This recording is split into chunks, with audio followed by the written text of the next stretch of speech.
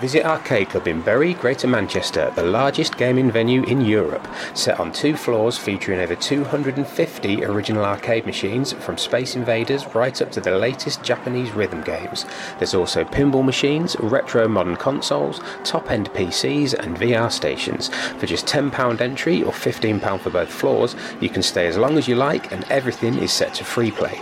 It's open Thursdays to Sundays with free parking, 2 licensed bars, 2 kitchens and fair prices. And there's no need to book, just turn up for an awesome day out.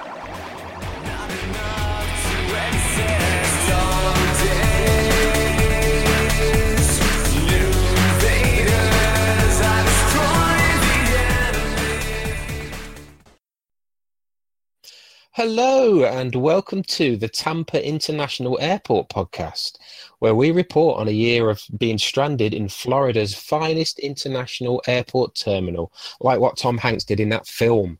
So this is your hosts, Shane Shooty Pants Hollister and...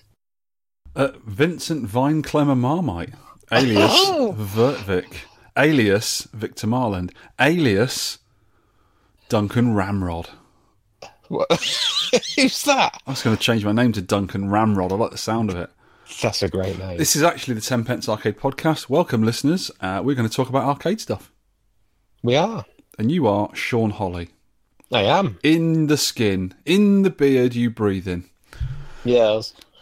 Well, tell us what you've been up to since the last time we spoke, which was at Revival, was it not? Yes, 2 weeks ago today we came back and... I've been having a big event come down. Ooh. You know what that is? You know what that is? It's where you you're on a really high perch and you slide down on a zip wire. Nearly. It's when you've been to a big event and it's been so good or something so good over the weekend and then you're back at work on the Monday and you've just got this flat feeling and it lasted for about... The better the event, the longer the flat feeling. It was about Wednesday when I started feeling all right again. Yeah, I know what you mean. It's a bit of a bummer, isn't it? You've got all that excitement going on. You're talking, you're drinking, you're playing games, you're enjoying yourself. You're seeing people you haven't seen for ages. It's the only time you really get to see all those people at the same time in one event. Yeah. There's not many that happens in a year, and I'm probably not going to... I'm going to one more this year, I think. But that's about it, I think. So, yeah. Yeah, I know what you mean. I know what you mean. I wish I'd played more games there. That's a bit of a regret there. I'd only played a few games, and I wish I'd played more, but it was just mainly talking to people and stuff, wasn't it? Yeah, but that's the good thing. That's the good thing. That is the main thing about it, isn't it? The community and chatting to people and having a good laugh and that. Absolutely. I was telling a YouTuber, actually, who finds it quite hard to talk to people because they've got anxiety problems. And I was saying, no, come and speak to us. We're a friendly bunch, come and get on. And we really are. I mean, if anyone's ever at an event and they see one of us two, with our 10 pence t-shirts, and we're quite distinctive. Most people just sort of know what we look like and stuff. Honestly, don't be afraid to come and speak to us. Come and speak to us. We love speaking to people. It's absolutely brilliant. We love hearing your stories. Love hearing about arcade stuff. If you've got any questions for us, any ideas about the podcast, we'd love to hear them. We love to speak to people. It's really nice. So, yeah, don't be afraid. Just come over. We're a friendly bunch. We won't bite. You bite sometimes. Yeah, but it's only a nibble. It's only a very little nibble. Like a little puppy. So, last time we spoke about Revival, we was actually at it still. This was on the Saturday evening, wasn't it? Yes. And then the Sunday we finished the podcast off, where we just had breakfast and we just sort of finished the end of the scores off. So let's have a bit of a chat about Revival, actually, because we didn't really speak about it too much, and it was such a good event. So some of the best parts of it for me was, well, obviously the arcade section where we hang out, and the cabaret area. There's a little cabaret area, little machines, which I'm particularly fond of. I'm sure the listeners are getting bored of me here and banging on about cabaret machines now. I really liked Smarty Martin's little cab, which had a scramble multi-hardware in it. Roger brought a lovely little bomb jack with him. He'd done a really nice job of. And a tiny Mr. Do. I'm not sure if the Mr. Do belonged to Roger, but it was a little tiny machine with a little 13-inch screen. That's quite a nice little machine as well. And I brought my Cubit along, as everyone knows. I think that's Arcade Club's the Mr. Do, I think. I've got a feeling it is as well, actually. Yeah. Flinster, Roger and Smarty's Dino King area. They had a long line of Dino Kings. Those little machines that people convert into Jambo machines. Some really nice little converted machines there, running some very colourful games which really suit the machine. I particularly like Demon Front. running on 2 Dino Kings, so 2 people can play together on their own machine with controls each. But this was a prequel to the Metal Slug series, which I did not know anything about. I was talking to Flinster about it. I think you knew about that already, didn't you? Yeah, you can tell it's not very similar. It's quite similar, but there's nice sort of characters in the animation and that. But the thing is, it's not just a straight run and gun, with sort of a shoot, bomb, and jump with your characters. There's different parts. I think in the game you've got a pet, and the pet can give you different abilities. I think sometimes it's a bubble round you. You can fly, you can jump higher. All different mechanics you use with the game. It seems a very, very clever game. We'll have to get to that one day and cover that, because we've done a Metal Slug before, haven't we? Did we do X or did we do 5? I can't remember. We did X, which is a sort of a better version of Metal Slug 2. Yeah, I really like a remix, that. Isn't it? Yeah, it's a good game to play. Also, Martin Laws, Smarty Martin, his Asteroids Dino King was there, which is an exemplary piece of kit, because it's actually got full-on Asteroids Vector hardware in it. Vector monitor, proper power supply, proper actual PCB, arcade PCB in it, and it runs very, very nicely. It's a lovely machine. Yeah, it's great to play that. Did you get to play Roger's Ice Cold Beer that was there? Yes, yeah.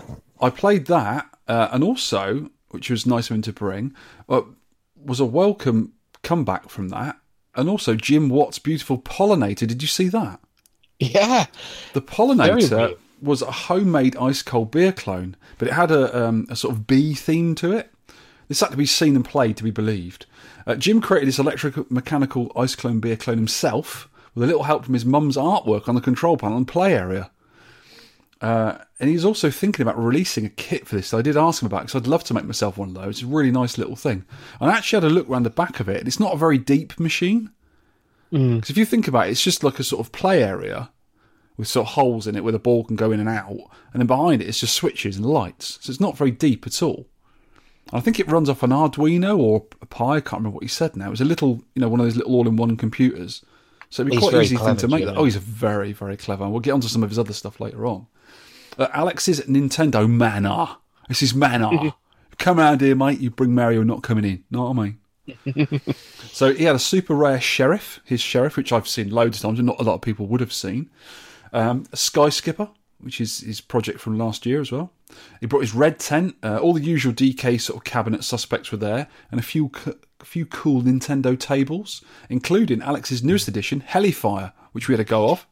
Yeah, I enjoy Helifire. It's quite a good little game. It's only a simple little kind of Space Invaders sort of clone, but it's a good little thing, isn't it? Very Nintendo. Yeah, it's a nice kind of feel to it. It's I always find it quite difficult playing on the cocktail tables, because especially that had a 4-way stick. Yes, you can go up and down as well. 8-way stick, sorry, didn't yes, you can go up and down and in and out and left and right. And I know I was struggling with the diagonals on that, but I was getting the hang of it. Yeah, because sometimes when they drop, some of the bad helicopters drop a depth charge, it goes across the screen, you get loads of them going, and you can just nip in between diagonals. If you miss it, you get blown up. I always love speaking to the lovely listeners, like we said earlier, who mostly festooned upon us many biscuits. Oh God! Which are now a distant OT memory. They're all gone. I think I've got some dark chocolate digestives left, and a few of those Australian hundreds and thousands ones. Not many. But we always have time to chat and listen to ideas and stories. We did a last minute and incredibly late podcast mashup with Maximum Power Up and Retro Asylum. It was too late to do, really, but we sort of carried on with it. We should have cancelled it, really. But as the previous talks overran, we sort of got into it, and there was some developer there from back in the day joined in on the podcast on the subject of the Spectrum Next we were speaking about, and basically moaned on about stuff for about half an hour before leaving for a train. Yeah. Which was interesting. The conversations really got flowing after he went, and then I enjoyed that part of it. Shame it was so late, really, because we didn't get many punters. They've already left. So there's a lot of our mates come down to listen to, but there wasn't too many people listening. But I think they realised it had been cancelled or it wasn't going to go on. This was all. It was about. I think it started about 3:45, didn't it? And the place actually closed at 4. Yeah. But they kept no one left for us. Because when we were finished, still talking about 5:30, weren't we? Something like that. When we'd left, most of the cabs had been taken out, and I had to go and get my Cuba in the car. So luckily, Alex sort of jumped me through. There was a bit of a waiting list, and Alex jumped me in quick because he knew I only had one cab to go and get going. So it's very nice of him. Thank you, Alex. But Retro Asylum was conducted the proceedings on that day. That was good, and they recorded it all. I think it's going to be out for a podcast, but I'm not sure yet. I haven't seen it been released. I'll look out for that. So if people want to listen to us talking about stuff. Also, another thing I enjoyed at Revival was the CMP stroke Jim Watt stroke Chris Binary style Vectrex section. Oh, that was brilliant, yeah. It blew my tiny mind to see a Vectrex being used to display vector games running on an external computer. So it was on its side playing Black Widow, Star Wars, Space Duel, all of those magical games. It's really, really cool. It doesn't stutter or anything because you're only using the Vectrex for its screen. But I think before long, it was using a heavily modified Vec Fever attached to an external computer, obviously running Vector Main. But I think before long, they'll be developing maybe a Pi Zero to go in the cartridge, so you won't need to have an external computer for it. That'd be brilliant. Oh, that'd be so cool. So cool, wouldn't it? I've got my Vec Fever. I picked it up off CMP, Chris, on the day, and I've been really enjoying it. It's so good. I'm going to talk about a little bit about that later on in the pickups, but yeah, it's been really, really good. That is a brilliant cartridge for Vectrex. It's easily the best multi-cartridge for the Vectrex. Right. Anything else you particularly liked about Revival? No, I think, as I said, it's just the chatting to the people. I just spent so much time talking to everybody, and as I've said loads of times, I'm so lucky to be near Arcade Club where I can play all these all these old games. Yeah, and the modern games, though. Yeah, that's probably what you're thinking about with Arcade Club. They're getting a lot of new stuff in, aren't they? All the time. So it doesn't really bother me a lot when I miss playing these games because I know they're not that far away and I can go and play them. So. Yeah. Well, I've got mine in the garage as well, so I can sort of play quite a few. I know what you mean. It was an absolutely awesome event. I loved it. Any other stuff you've been up to then, apart from that? Oh yes. Oh, go on. I've been moonlighting, Vic, on the Arcade Perfect podcast when we were talking about 1942 with Daz and Tagster, and I made up some trivia for the game. I just made some stuff up and said it. No, they were stone cold facts. I'm sure of it.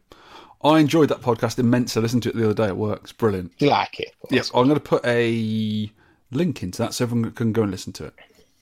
Very nice. Oh, I was tidying this room up in today. I found another major title PCB, which I've now since converted into R-Type again. I was tidying the hobby room up and just found it tucked away on a shelf. I'd forgotten I even had it. It's been promised to someone already. They want it already. So I'm going to try. I've got one working on R-Type 1 with a ROM swap, R-Type 2, and a little jumper swap. I'm going to try and get it working with Dragon Breed as well. That's a good little game. Oh, that is good. Yeah. So I always get that one. Sorry, I always get that one. And is it Saint Dragon mixed up? Well, there's Dragon Saber as well, which is a vertical game. Yeah. There's a few Dragon games. Yeah, it's one of the good ones, though. What's the one where you're a little man and you can jump off the dragon? Is that Dragon Breed? I think it is, yeah. You jump off, go along the ground, get the power up and jump back on the dragon. I think it is, yeah, because I think Dragon Breed is the one where you can wrap the dragon around yourself to protect yourself. Oh, it's a good little game, yeah.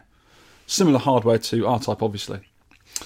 My Time Pilot PCB, which is running in the same machine as a Scramble multi-hardware on a Jammer switcher, has died. Boo. Idiot thing. It's just got stripy lines on the screen. I put it on the other day because I was testing another something out in the machine. Unplugged it, plugged it back in again, put it back on, stripy lines. Idiot, stupid machine. I hate it when stuff breaks down. I haven't played that for ages and all of a sudden it's broken down. Don't know what's wrong with it. I tried a few reseating the chips. I haven't read the EPROMs out yet. That could be a problem. I'll do it later on, but I'll have a look at it. Yeah, how annoying. Oh, I've also been making up some small circuits on perf board to make custom Vectrex controllers. Right. I'm going to make an Asteroids button layout. You know, you've got left, right, thrust, fire, and hyperspace buttons, like on an original Asteroids machine. Because on the Vec Fever I've got, there's got two games on there. They're not actually called Asteroids and Asteroids Deluxe, but they are exact clones of Asteroids and Asteroids Deluxe. They're really, really well done. And you normally play them with the 4 buttons on the Vectrex controller. They've got 1 and 2, which are left and right, 3 and 4, which is thrust and fire. And if you just tap the joystick in any direction, that's your hyperspace. Right. So I've actually used this little tiny, it's only a little tiny 7x11 perf board. I think it's got 6 or 8 resistors on it. That's all it uses. I think it's 8 resistors and some wires hanging off it. You should plug into the D plug in the Vectrex controller, and you can you can wire up some buttons for it, or a joystick or whatever, a digital joystick. So what I'm going to do with the same circuit, I'm going to use 2 of them with 2 control wires to make us twin stick up, because there's another game on there called Robot Arena, which is basically very similar to Robotron on the Vectrex. But it really does need 2 joysticks. It's so good with 2 joysticks. And it's really easy to make these little things up. I've made a little mock-up panel for the 5-button thing, but I haven't done the twin stick yet. I'm going to do that very soon. And I've ordered a box, an enclosure box with a slight angle on the front of it to sit all this lot in. And I'll see what they look like. I saw that, yeah. Yeah, so that's pretty good. Been really enjoying that. And I've also, talking about Vectrex and arcade games on the Vectrex, I've ordered another game, which is the full-on box, cartridge, overlays, instructions and everything, called Stramash Zone. Did you play that when you was at Chris's table? Very briefly, yeah. Is that another one that Jim's done? It's another one that Jim's done, and this is basically a Battlezone clone. So that's going to need the 2 joysticks as well. You can get this available at www.clockworkrobot.com. Oh, Jim is a genius, that geezer. I like a clockwork robot. So do I. Other stuff, mister? Yes, Arcade Club as ever. And last night, the Batcave monthly Blackburn meet. Oh, yeah, what was going on? What was the theme? The theme was Tetris. Oh, okay, cool. It was Puyo Puyo Tetris, but they switched that bit off, so just playing Tetris. Is this the Switch version? Oh, sorry, the modern version. I've got it on Switch. Yeah, I was doing all right, and then I don't know what happened. My brain stopped working. That happens every time we do a podcast. Have you noticed that as well? It does, and then all the blocks kept falling. I'm thinking, I should be twisting these. And I just died. I don't know what happened. These. I really enjoy Tetris games. Tetris, Puyo Puyo. What was the other ones? There's a few on the Neo Geo. There's the Sega one. Columns. I love those games. I really enjoy them. A lot. We did that Dr. Mario, didn't we? Dr. Mario's also a very good game, yeah. Cool. Also, the highlight for me of the Batcave was this game called Winky Blinky, right? Winky Blinky. Go on. I'm all ears. On the Commodore 64. Is it a new one or an old one? It's a new one, and it's cool. Just a static picture of this old, he looks like Groucho Marx, this old kind of comedian with a bowler hat on. Yeah. And you've got a joystick, it's just left and right, this joystick, that's all you need. If he winks with either his left or right eye, you go left on the joystick. If he blinks, both eyes go down, you go right. Okay. And that is the game. That is it. Right. So you start playing and you get into the zone because he blinks with the left or right eye, so you just got to concentrate. And I was doing really well. I beat everyone else. I got 157 points. And then this 9-year-old lad came down, sat on it and got 200 points. Wow. You just got to be properly focused. But it's just a real sort of. So if he blinks with his left eye, you go left on the joystick. If he blinks with his right eye, you still go left. Oh. And if he blinks twice, you go right. Yeah. If that would mess me up. If he winks, that's why it's called Winky Blinky. Winks is left or right, you go left. If he blinks, both eyes go down, you go right. That would really mess me up.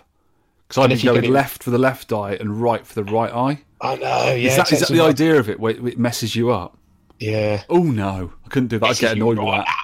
Oh, sounds fun, though. Yeah. And Lewis has also now purchased a massive CRT projector. Oh, yeah, I saw that in our little messages. So he's been playing Raiden on someone's side of the house. It can go up to 25 foot, this thing. That is 25 massive. feet, 7 meters wide. And he shrunk it down so it was about the size of one of the Batcave's walls, and it was playing Duck Hunt. And because it's a CRT, you can use the light gun games. How does that work? I don't know. Because it's not a tube glass face you're projecting on. It's a wall or whatever. Yeah. I asked him and he did explain, and then it fell out your head again. Yeah. I'll tell you what, the next time I come up to visit you or Arcade Club or whatever in the north, we're going to have to go there and I want to have a look at that. That sounds interesting. It's really weird how it works. I didn't get when he said it's a CRT projector. I was like, what? What, it projects onto a CRT? I didn't know what he meant by that. I thought he was on about rear projection TVs for a minute. And I went, no, it's a big one because he was projecting on a wall. That is a bit weird, isn't it? Lewis, write in, mate. Tell us how that works. I'm quite interested about that. It's about the size of an industrial lawnmower. Oh, wow. And it's 75 kilos. Lewis does like buying stuff, doesn't he? He's worse than me. He got it for like a fraction of the price, like it was 20 grand in the 1990s. And he got it for like, I don't know, 50 quid or something. Well, to be honest with you, I wouldn't be able to put that down either, but yeah, I'll have that. Thank you. And he's bought 2, just in case he's got another one. Well, I just thought of something. Imagine if you had a big enough wall, right, like a street wall, you could have 2 running together and play Darius on the side of a house. Because it runs 2 screens. Or, or balloon fight or something, one side of a house. Oh, and that on a billboard, even better. Arcade billboards. Ooh, it's great. It's great. He's mad as a balloon. I love it. Well done, Lewis. Arcade news. Have you seen Arcade Mixer in our notes? No, I haven't. Have you not? Well, no. This is it's a game that someone's made themselves, just like an indie developer, and it mixes different games together. I'm not sure if they must be licensed because they wouldn't be able to do it otherwise. So you can have things like Tetris meets Space Invaders, Pac-Man and Snake, Pong and Frogger. It actually works, and there's 8 games available on it. I downloaded this. It's a free download from itch.io. I got it on the Mac, and it runs really slowly, which is a bit of a pain. It's a good idea, let down by the programming in it. I'm not sure why it runs so slowly, because I've got a reasonably modern computer. I'm not sure why it's going so slow. Because you can play... One of the ones I was playing is a Pong game, like an Arkanoid kind of game, Breakout. Right. And you fire an asteroid ship. So you go left and right with your bat at the bottom. When it goes above behind the rocks, you can actually turn the asteroids around and fire. You can turn the ship around and fire at the blocks when you're bouncing around. It's a really clever idea. But when the ball, which is your vector ship, comes back down, it's so slow, your left and right bat, you can't get to it on time. So it kind of let itself down a little bit. But the idea is really clever. Someone should develop that a bit more. Right, I've got some news from the Drisk, Paul Drisk. The Drisk. Last year he released a book called Video Game Years, Press Start, The Birth of Video Games up to 1977. And I helped him with the arcade research on this because I have this spreadsheet of like every game ever. You do like a spreadsheet. Up to 1980, but it isn't complete because I've found stuff since then to put in. Mm-hmm. But he's released it for free. It's you no longer have to buy it. So I think I bought it when it came out. It wasn't very much to buy when it comes in, a couple of quid, wasn't it? Yeah. We have a link in the show notes where everyone can get that. So everyone get that. Go and read it. It's good. Yeah, it's brilliant. It's especially really good. Your bits. Yeah, my bits are the best, to be honest. Or not. Anyway, guess what? Hey, Vic. Are you going to impress me or are you going to let me down? This is good, this. When I was at Arcade Club speaking to Eugene Jarvis in February, the William Defenders Players Unite. Yeah, he just dropped in from America. He did, didn't he? And I was talking to him about like Defender and that, and I thought I'd ask him about his modern games, and he was telling me all about Space Invaders, Frenzy, and Jurassic Park. And he did tell me what his next game was going to be. Yeah. But I couldn't say. But now it's out, and the next game is forgotten. Oh no, Halo. It's pretty forgettable. It's Halo, called Halo Big Pants. Halo with big guns. Yawn. Big Pants. Halo Fire something. Fire Team Raven. Ravens, that's it, not Eagles, Ravens. So, it's a gun game, but it's based on a Microsoft IP. And there you go. But I knew, Vic, isn't that good? I knew. Yeah, you knew, wow. It's a 4-player gun game on huge screens. It looks lovely. I mean, it's really clever graphics, the high-res, 4K, all this business. I think it's 2 screens. But it's just a gun game. I could have done a lot more, surely. You can't in modern arcades, can you? Do you know what? I have never, ever played Halo, ever. I don't get gun games. I really don't. Halo is a third-person shooter, for goodness sake. So why have they made it into a gun game? It's either a gun game or a driving game nowadays, isn't it? That's about all you get. Yeah, I suppose it'll appeal. It's like these big, what we were on about last time, these big, brash, massive machines that you know you can't get the experience in your own home. So they're making them big and bright. And the only place you can really play them is down the seaside in a big arcade or a big leisure centre or something. They're not really going to have these in old school arcades. Like, I can't really see it working in arcade club. Well, you never know. I expect it's going to be a very expensive machine. It needs to earn its keep, so you've got to be putting pound coins in it, or two pound coins in it even. It's that big. Yeah. Yes, you knew about it. It's come out. Boring. Sorry, it is. It's just not interesting to me. It really isn't. I hope it does well because I like Eugene Jarvis. He's awesome. New Richie Knuckles arcade. I think he moved premises. Still in New Jersey, in America. It's a shaky hand cam run around what looks like a really well stocked arcade in New Jersey. It does look good. So next time I go somewhere near New York, which we do now and again, we've got friends in Long Island, I need to go there, just take a day trip out there. But I don't think it was ready last time I was in New York. So I would have gone there otherwise. Is it a long island or is it just like a normal island? It's quite long. Is it? Hence the name, silly. Ah, excellent. And this is not good news. Rest in Pixels, Ted Dabney. This is from Atari Business is Fun Facebook page. We're at a loss. We just got word that our friend, one of the nicest, sweetest, down-to-earth guys we knew, Atari co-founder Ted Dabney, has passed away from cancer. We thought he still had a bit more time. You always wish someone like him did. So he was instrumental in starting up Atari with Nolan Bushnell. So yeah, started a legacy, that guy. Yeah, really shame. Bit of shame. Yeah.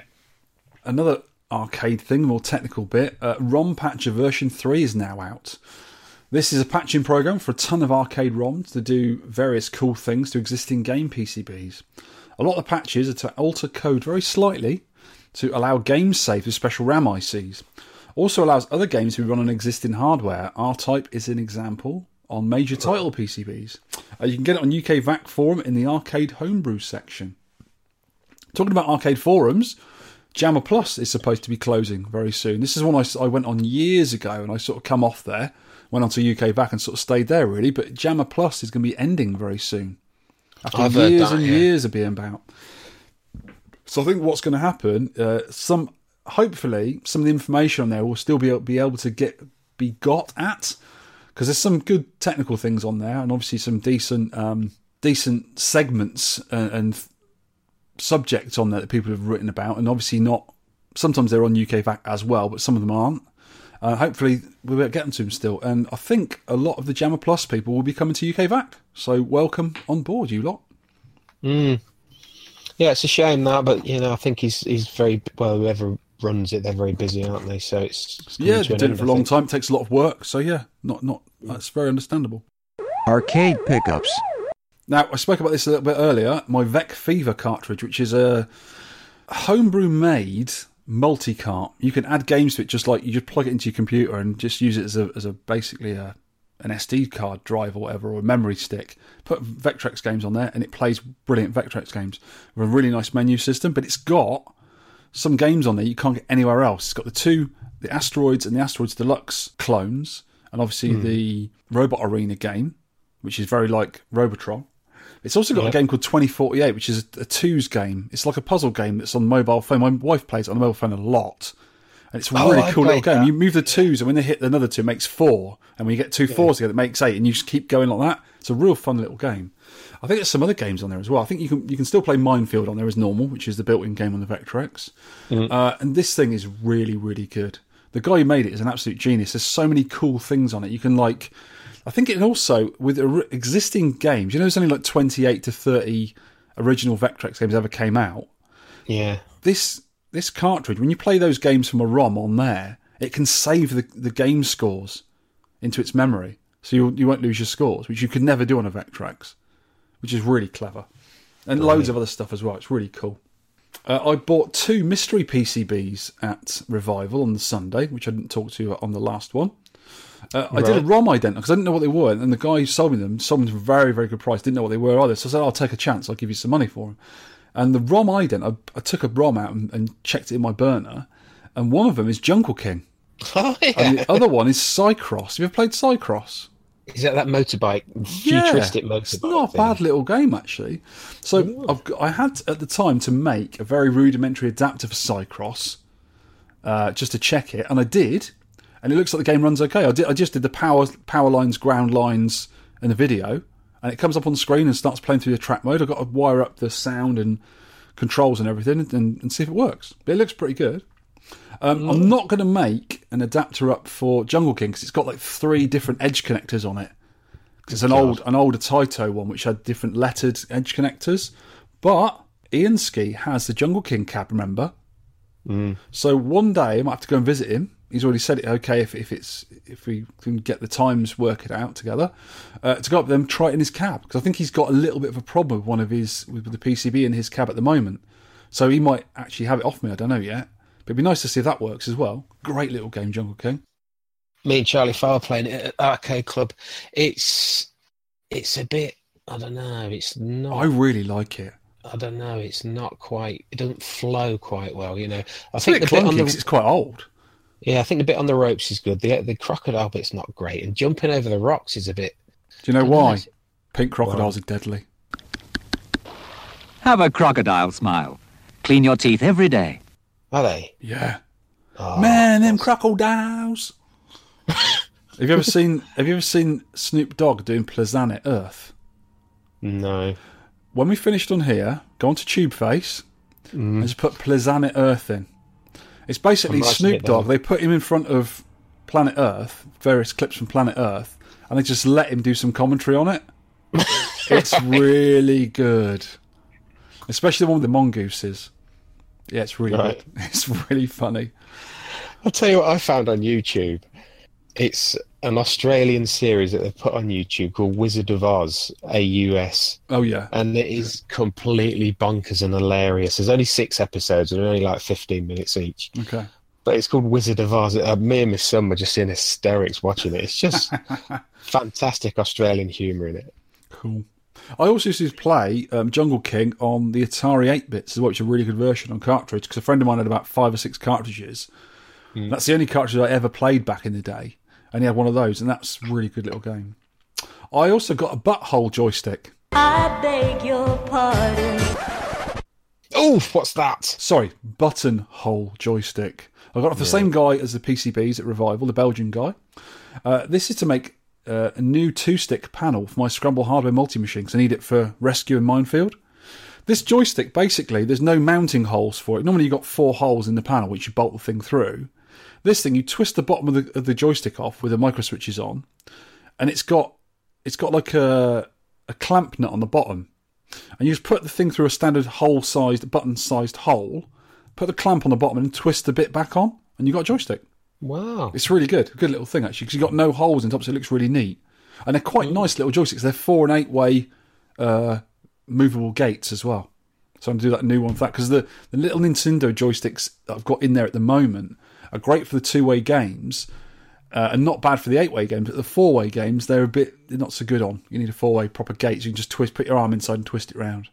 More stuff I've been buying. Been buying a bit lately. A rescue marquee from America. I saw it on American eBay and bought it. And it's got a little mini marquee. It's a floppy marquee, but it's not very often you see rescue ones. And I do love rescue. I'm going to probably mount it in a board with a little light behind it. Put on the arcade wall. Oh, nice. 9-pin D-plug extension cables to make Vectrex custom controllers. Because you need the D-plugs. You also got to chop one end off because you need all 9 wires in a Vectrex controller. A lot of the Atari compatible joysticks have only got 7 wires wired up, and you need all 9 for a Vectrex. And those extension cables have got that. I also went to, the other day, yesterday, I went to the New Malden, which is just outside Kingston, Maplin shop. You know, Maplin's are closing right down over the UK. Yeah. If our foreign listeners are worrying about what Maplin is, it's sort of like electronics shop. Not too good, not too informed, expensive. And they're closing down because basically they're not very good. And it was the last few days, they're getting rid of everything. They're selling the tables, chairs, computers, carpets, light fittings, everything. They're selling everything. And I got a bunch of wire, which I use for making various things up. 9-pin D-sub housings for connectors, a couple of kettle leads, for practically nothing. It was like £6.80 for the whole lot. I got a ton of stuff. And normal prices from Maplin, that would be about 50 quid worth of stuff. Really? They used to be really expensive. It's no wonder they've closed down, really, to be honest with you, this day and age.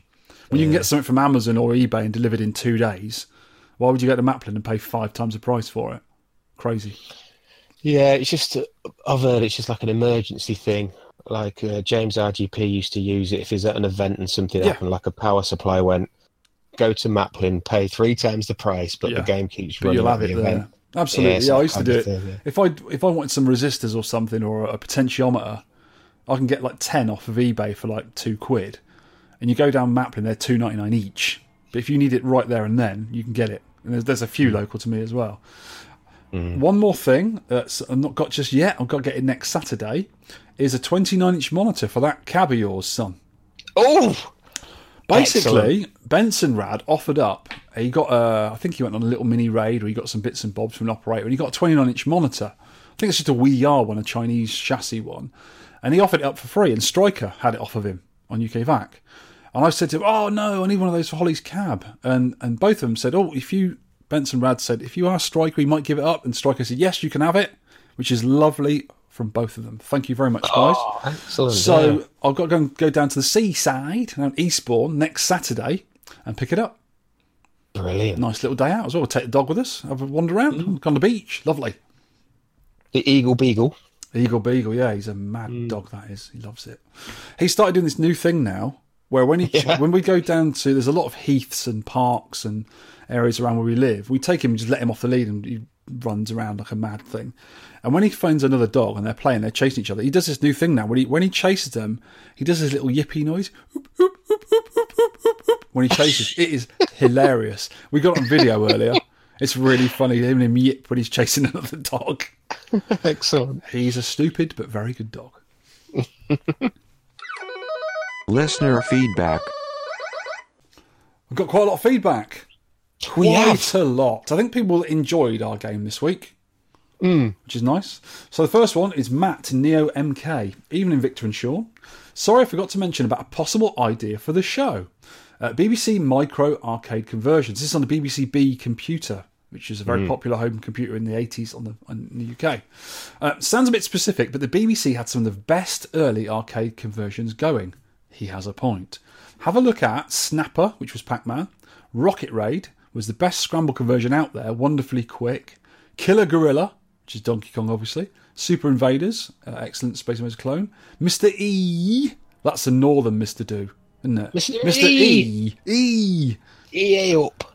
Hopper, which was Frogger. Arcadians, which is Galaxians, which is a good game. Fire Trap, which is a Star Force game. That's why I think I've got that on my Beeb. He says, I'm not sure how it would work exactly, but if only for people to try out BBC emulation. Or better still, the real thing with an SD drive. It's a lovely bit of kit. I've got one. It is. The above list all look, sound and play amazingly well, but I'd have to disagree with one thing he said. Rocket Raid isn't the best scramble clone out there anymore. When was at Revival, Richard Broadhurst showed me his new homebrew he's working on. It's not quite finished yet, but this is a scramble clone, and it's really, really good. It looks exactly like the arcade. Exactly. You know how good that guy is at these remakes he does. He's really, really good. I'm looking forward to that one. Yeah, fantastic.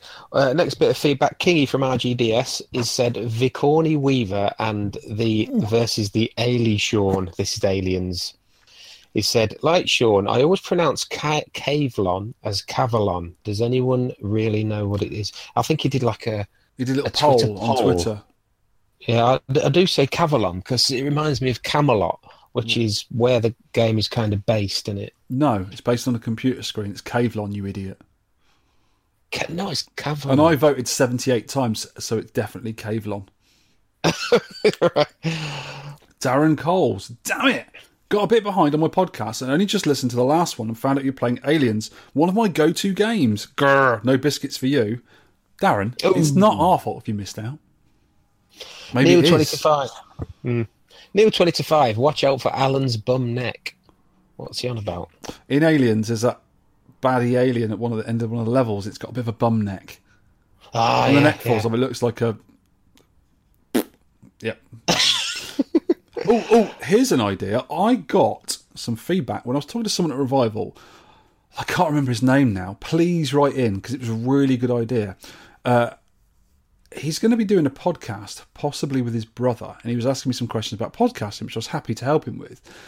Basically, he's going to be the High Score Jotters podcast. He's got a much better name than that. I can't remember what it is. But basically, when he was a kid with his brother, they used to go to different arcades. There was one in the taxi rank, he was saying. There was one in a video shop.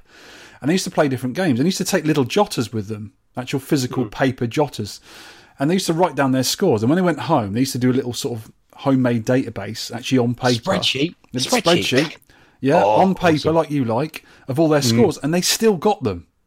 Yeah. And because both of them are a bit memory men, they remember what music was playing in there, what was on the walls, what was on the video shelves. And I think it's going to be a great idea to do a podcast. And I will certainly be tuning in when he does it. So I'm looking forward to that.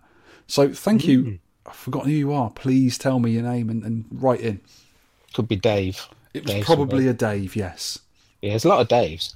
Anyway, Oliver Alpha 1, he said, has any of you tried Nichibutsu's Armed Formation F? I love that game. I can't get the original PCB for love nor money. I did play it. I hadn't played it before this. And it's another one of the Terra Cresta style of games where it's got a formation button, where you can... You get different weapons fly out of you, yeah.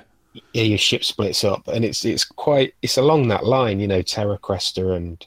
There was one after that, Dangar UFO or something. I've heard of those games. Seems pretty good. Oh, cool. Well, if Ol can't get hold of one, no one can get hold of one. Because he's pretty good. He's got a massive collection. We had quite a few comments in form of National Biscuit Day, which was the 29th of May. Did you have a biscuit on National Biscuit Day? Loads. Oh, yes. Yeah. And there's a biscuit link. I'll put it in the show notes. Trollnads. Oh, Trollnad strikes. He's put, the new 10 pence arcade podcast is out. Learn about Sean Holly trying to play real-life Frogger in Blackpool, and Victor Marland kid himself that his T-shirts are shrinking in the wash, and he's not just putting on weight. I'm actually losing weight. Oh, yeah? Yep. Massive diets at the moment. I want to lose weight. I've been wanting to lose weight for ages. It's getting me down a bit, actually, because when you get to our age... You tend not to lose weight. And I've been working like a crazy thing as well at work. Always on the move, physical work, and it doesn't seem to make any difference. But yeah, I do have a problem with some of the cheaper T-shirts. They do tend to fall apart when you wore them once or twice. And they end up as dishcloths or work clothes. Benson Radless, number 4. Another great podcast, chaps. Quite like the live on the fly effect when you're both in the same room recording. Oh, live on the fly, sorry. Yeah, we did the podcast together in the same room, didn't we? We did. Which causes more problems, especially me hitting you with a Arkanoid 2 PCB. Arkanoid board. Is that work, by the way? No. I hadn't realised hit with it, then. It wasn't working anyway. It was basically a hitting PCB. It was designed to hit you with. He hadn't realised you were after a monitor. That's what we said about earlier.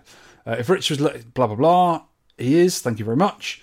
And he says, I may have to check out the Primark range, although I hate going to that place. It's always so busy.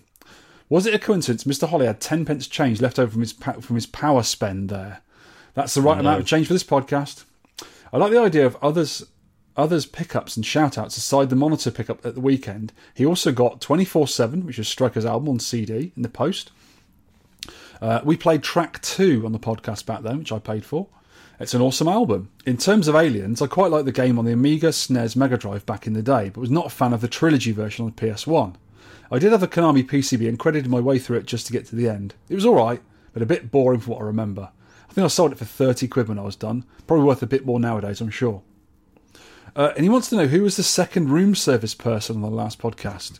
First being Alex, but the second, I don't know who it was because we didn't answer the door. It said housekeeping? Housekeeping! It might have actually been housekeeping. It could have been, yeah. I didn't let him in. Yeah. Oh, well. Mr. Flintster, Dave Flintster. Yeah, I like the idea of listener pickups too. Happy to chuck my revival ones out there, as I got a few things this year amidst the entire blur of the event itself. Mostly I've picked up a sore throat and a banging headache. Well, when we was on one of the Belgian guy's stall, he picked up a PCB, and it's obviously an IRM PCB, and he thought at first it was a major title, so it's a ripe conversion for our title. No, I want it. I sort of jostled with him, and I said, "No, put it on. It isn't I can tell what one of those PCBs looks like because I've worked on quite a few of them now. And I said, no, it's not a major title, but it's definitely an IRM PCB. Have a look, see what it is, because there's some quite good games on that hardware. And the guy plugged it in for him because it's a Jammer game, and it was in the Hunt. Neo And he Geo? got it for it looks like a Neo Geo game, but it's developed by the same people I think who did Metal Slug and all those kind of games. It's a really, really good game. It's a submarine game. It's a horizontal shooter. But it's more of a tactical kind of game. It's a really good game. And it's a very expensive PCB, and Dave got it for a very, very good price.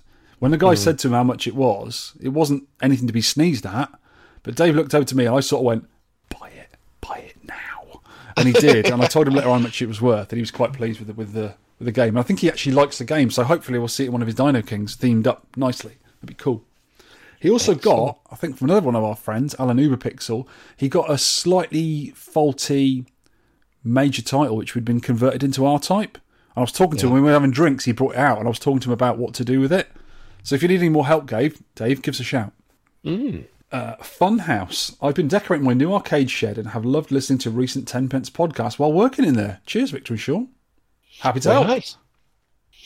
Hungar, talking about the Aliens podcast. Great podcast, guys. Teach me for missing out on the previous podcast. I actually have this game and I am amazing at it, or terrible, very terrible. Yeah. Jerry Levine. Guys, you missed the opportunity there to doctor that picture. This is the Aliens picture you did, which just said Allens. Yes. Sean holding a gun, shooting alien in its face, and Victor with the long dark hair.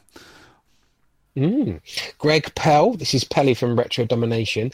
Speaking of R-Type, I have recently imported an original Nintendo R-Type cabinet in from the States, and once restored, I've been thinking of setting a pajama switcher in there so I can run all 3 R-Types. Very nice. Yes. I have an original R-Type 1 board, and I've sacrificed an MT1 and 2 for R-Type 2 and Leo respectively.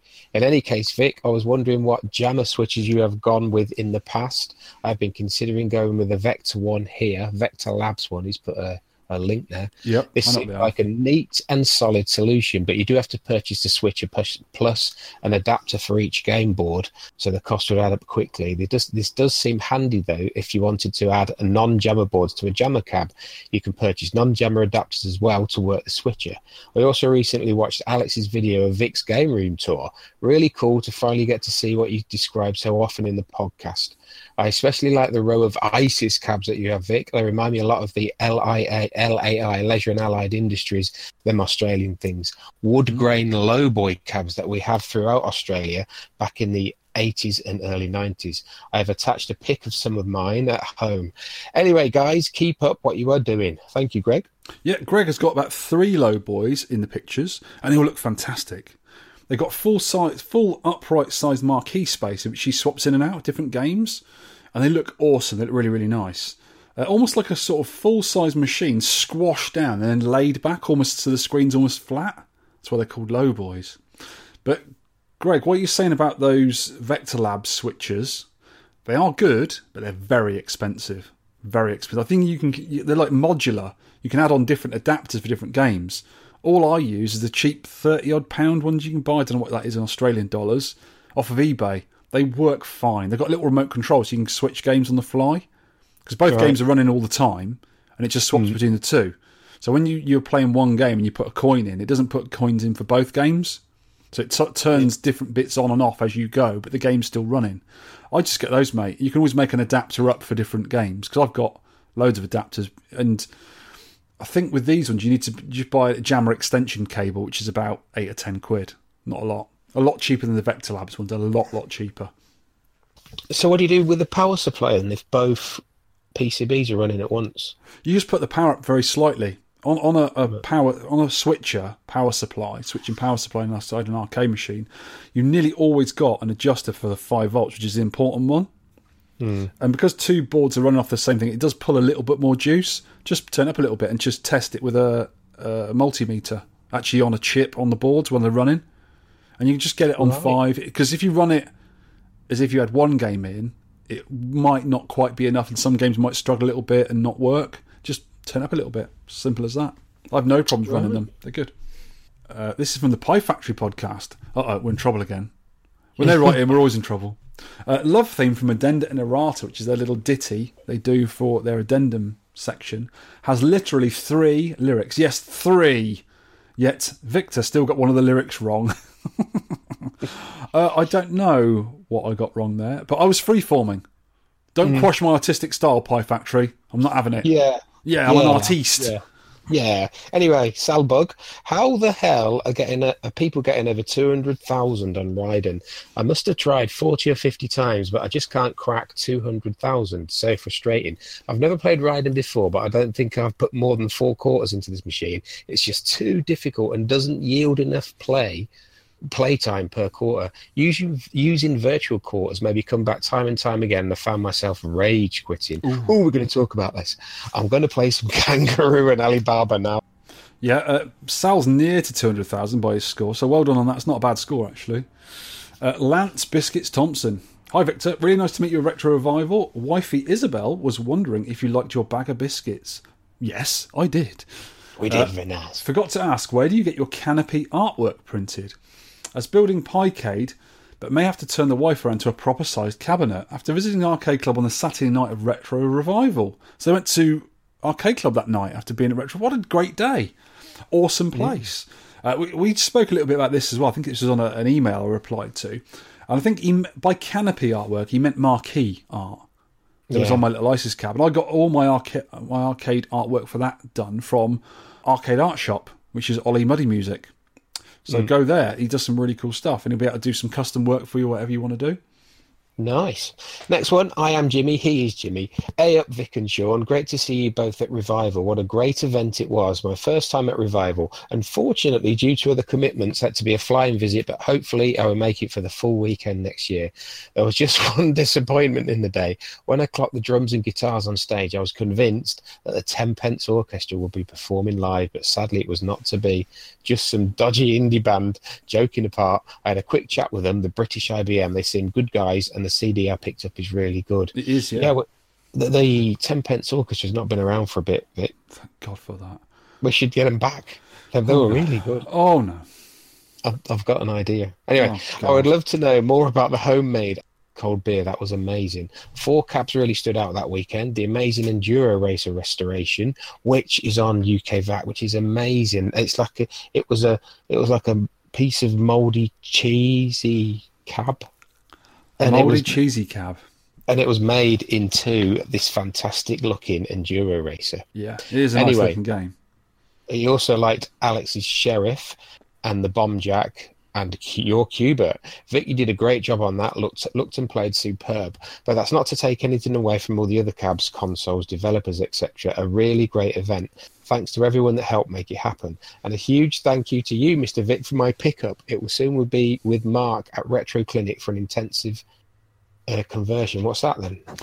Basically, Jimmy bought a Space Harrier deluxe machine.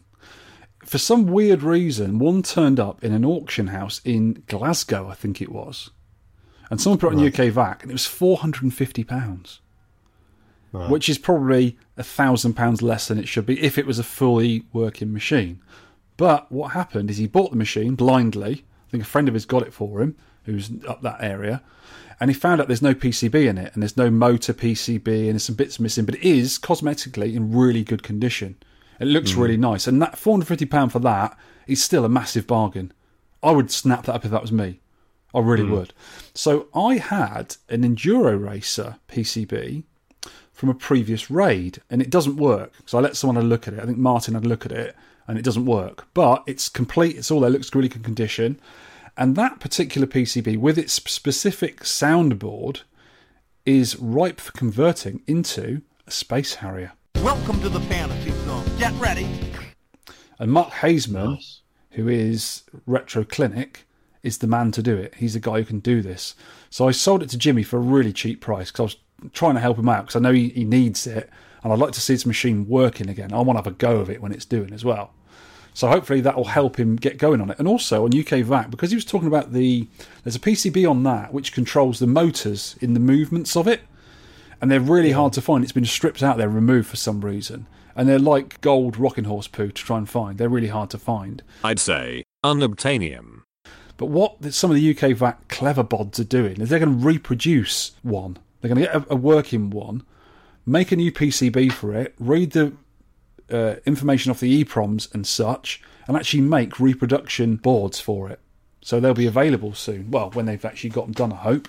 Which is really cool, because you just can't find them for love nor money. Excellent. I like it when people do that sort of thing. When they can't find something, oh, sod it, we'll just make one. And then go make them. Cool.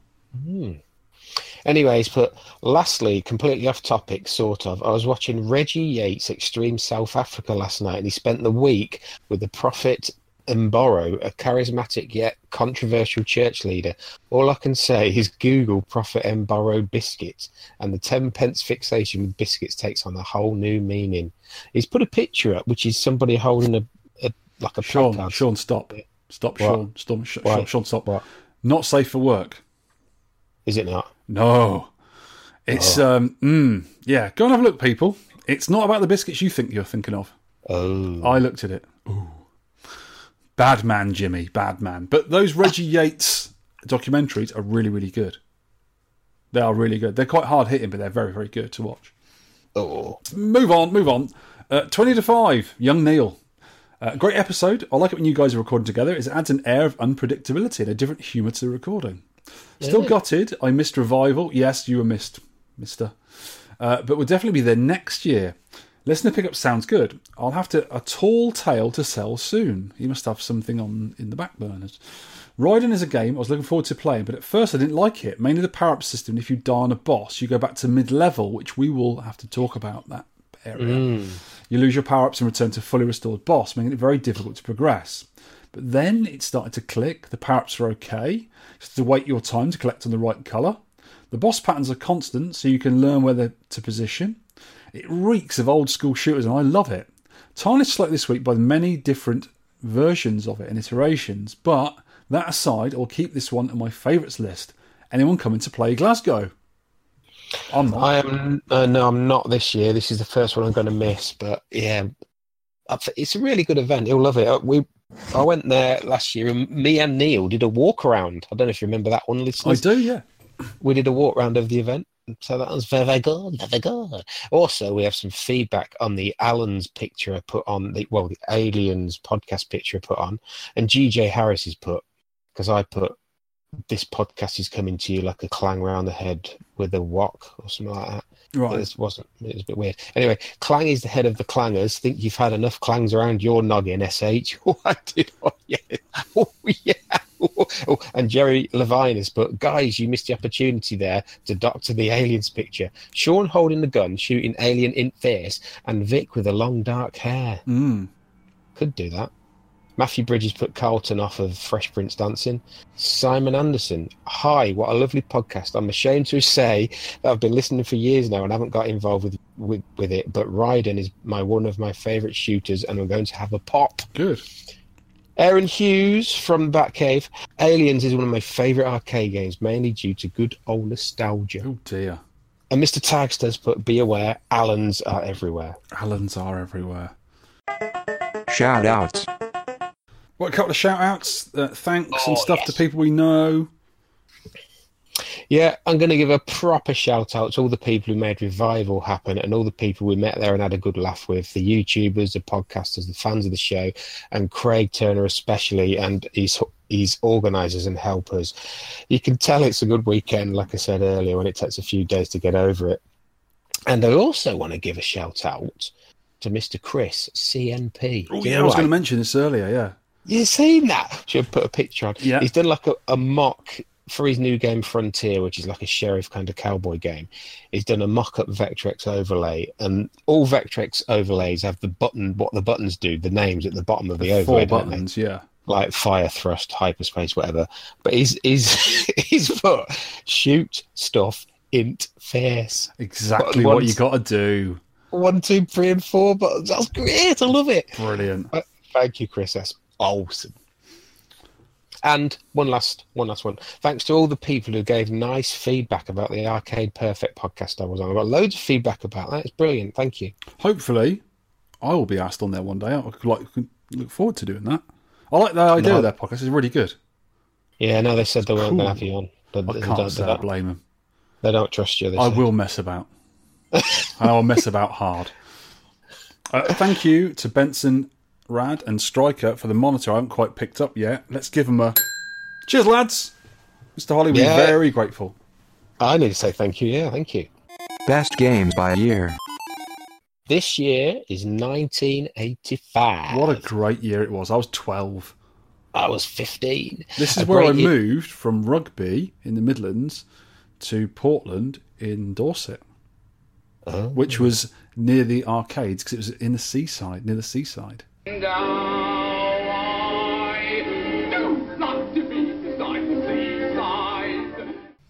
So I went from not so many arcade games to hundreds of arcade games in 85. Lovely. And I bet you still had all like there's stuff hanging around from the early 80s there, weren't there? Oh God, yeah, absolutely. Your Galaxians and all that was still there, I bet. Oh yeah, loads of them. Oh, lovely. Anyway, this was a great year for newcomers Capcom. Also, there's lots of football, baseball, basketball card games out there, but we don't like them, so I'm not going to mention rubbish. I'm not going to mention them. Right, so games from computers converted to arcade started to appear. So you had Boulder Dash from Data East, Spelunker from IREM, Choplifter from Sega. Choppers! They were all originally computer or console games, and they got made into arcade games. Yeah, Boulder Dash was a favourite of mine on the Atari 8-bit. I think it was first done on the Atari 8-bit, but First Star Software. That's a great game. I still like playing Boulder Dash nowadays. Brilliant. I love it. Loved it on the C64 and a version on the Amiga. Commando from Capcom. Going Commando. X's from X's. Not from Commando, from Capcom. Gauntlet from Atari. Sean needs biscuits badly. Ghosts and Goblins from Capcom. Ghosties. Green Bertie from Konami. Berties. Gun.Smoke from Capcom. Rubbish. We've done that. It was Don't all right. like it. Hang On from Seeger. Now, hang on. Kicker or Shaolin's Road from Konami. Kicking stuff right in face. Nemesis from Konami. Gradiousness. Yeah. Paperboy from Atari. No, Yeah, I haven't got a comment for that. I hate Paperboy. I really don't like that game. It does say 1984 on the Attract screen, but it was released in April 85, and it was a System 2 game. System rubbish game. Sky Kid from Namco. Birds in Planes! I didn't like this. You did, didn't you? Oh, love that game. The excellent Space Harrier from Sega. Welcome to the Fantasy Zone. Get ready. Terror Crest are equally excellent from Terror Mr. of Crests! Yes! And Ye Are Kung Fu from... Oh, I've not... Who's that from? Is that Konami as well? Yes. For me, that was a Commodore 64 and ZX Spectrum game. I never knew it was an arcade game for years. I never ever saw it in the arcade back in the day, but I used to play that on the computers, sort of in the late 80s. Really good little game. Such a good game. There was a few Play Choice 10 games released in this year, most notably Duck Hunt, which was on a CRT projector at Batcave. Oh, yeah. Do you know what? My wife bought the dog, a little beagle, a duck toy, like a soft duck toy you choose. When he had it in his mouth the other day, he looked exactly like the dog on Duck Hunt. Oh. Does he jump over a load of grass in the high? And Rolf with his duck in his mouth. Honourable mentions of 1985. Empire Strikes Back, which is not bad, but it's poor compared to the original Star Wars Vector game. Yeah. Pinball Action. This is a good electronic pinball, also on the 60-1. It's not a bad little game. I've got some boards of this, original boards. Tiger Heli, which is a vertical shooter, and surely Saibu nicked a bunch of ideas for Raiden from this. Have you played Tiger Heli? Yes, it's like a slowed-down, easier version of Raiden. Very, very similar. It starts easy, but it gets really hard. Yeah, I had a go at it the other night. It does seem quite good. Now, my choice of 1985... Oh, actually, we'll do the weird games before we do that. Yes. Horizon by Irem, a Moon Patrol sequel. I don't know about this game. What's it about? It's similar kind of premise to Moon Control, but you can move in and out of the screen. You can jump in and out. So there's 3 or 4 layers. It's nowhere near as good. It misses a trick, I think. It just should have... Moon Patrol 2 should have been more Moon Patrol with more levels, I think. Oh, yeah, I reckon it would have been as well. Knuckle Joe by Saibu Kohatsu. Very early side-scrolling beat-em-up. This is before Double Dragon. I need to look into this, see if this is one of the very first ones, you know. But right, okay. It's a side-scrolling one. Oh yeah, because so is because Double Dragon sort of scrolls. It's mainly left to right, but it goes up and down as well a little bit, doesn't it? Oh, that's interesting. Didn't know that. You can't move in and out of the screen, but you can jump on top of things, like on top of vehicles or boxes. Okay. And come back in. I don't know if I've seen that game. I've heard the name before. I've never played it. Has got layers to the levels. Yeah, it's quite interesting. Map Mania by Technos. Carpet Simulator? Carpet Simulator. Yeah, Map Mania, manic about mats. It was called something else as well. It was called, I think it was Rubbish Wrestling, something like that. It's called. Rubbish Wrestling, I'm sure it's that one, yeah. AKA Exciting Hour. Roadrunner by Atari. Got to mention this or Jim Bagley will be upset. I hate that game. I think it's awful. There's a couple of us went mad on it at one of the Nergs one year. They really enjoyed it. I just can't see I hate it. I can't see the appeal to the game. It's a really boring game. Meep. Twin Bee by Konami. That was a franchise that started off as a very weird shooting game. And I got confused about this earlier, thinking it was Bells and Whistles. They look very similar cutesy games. Did you think it might have been a sequel or a prequel? I think Bells and Whistles was a sequel, yeah. Good little games, though. Real cute, bright-coloured shooties. I remember playing Bells and Whistles in the Britannia pub in 1989. Wow. Very, very, very vivid memories of that. Cool.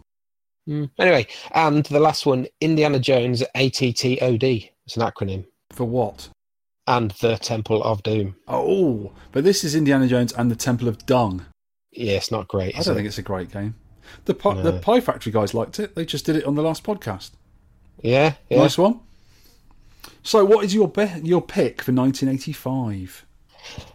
A few years ago, I would have never entertained this game, but I played it for some kind of, I think it was the Retro Gamer League, Shmup League when I was in it. And then I played it on the podcast when you were in America with Tagster and Daz. That's right, yeah. And I love it now. It's Space Harrier. Yep, it's such a good game. Especially, normally, I don't give two hoots about the simulator cabs, the ones that move, but the Space Harrier one works really nicely. I went to Kado's meet a little while ago, Carl's meet, and he's got one there that actually moves around. I really enjoy playing it. Just moving around in the cab's fun, let alone actually playing the game on the screen. It's like a little ride, like a kiddie's ride. Such a good game. So my choice is Kicker or Challenge Road, because I was really quite good at it back in the day. They had it in the little dance area at the local school youth club I went to. I had it on Spectrum 2, which was pretty bad. I'm still very good at it. The one game I'm not bad at all. And Sky Kid comes a very, very close second place. I love Sky Kid. Oh, I'm not so keen. Ooh, so that's 1985 done. Look forward to 1986. Some good games in 1986 next time. Oh, yeah. Arcade quiz time. Here it is. The Mastermind quiz. You promised to be a difficult one, because you only got like 2 out of 10 last time, didn't you? It's not mega difficult. I think you'll get, if you get half of them, I think you'll do well. Okay. Right.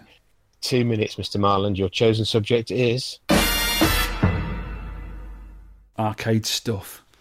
Arcade stuff from now to then. Right, here we go. Which game from Universal's Cosmic series was a version of Space Invaders? Monsters, Cosmic Monsters. Oh, you bag. I've got it. What? What type of game was Gyrodyne? Ooh, shooter. Damn. Caves Ibarra was released in what year? 2003. No, 2005. Ooh, guess. Toru Iwatani is best known for creating Pac-Man, and what other early Namco game did he make? Ooh. Famous. Oh, I know. Pass. Okay. What was the sequel to Mappy called? Jumping Mappy. No. Hopping Mappy. No, you got it wrong. Damn it. Name the sequel to Exidy's 1980 game Targ. Spectre. Damn, you got that right. I've got the cab of it. Obscure platform game Mouser was made by which company? This is hard. Oh. Marshall? No, UPL. Atari Space Duel has 5 buttons. Left, right, thrust, fire, and what? Refuel? Shields. Oh, is it? Okay. Yeah.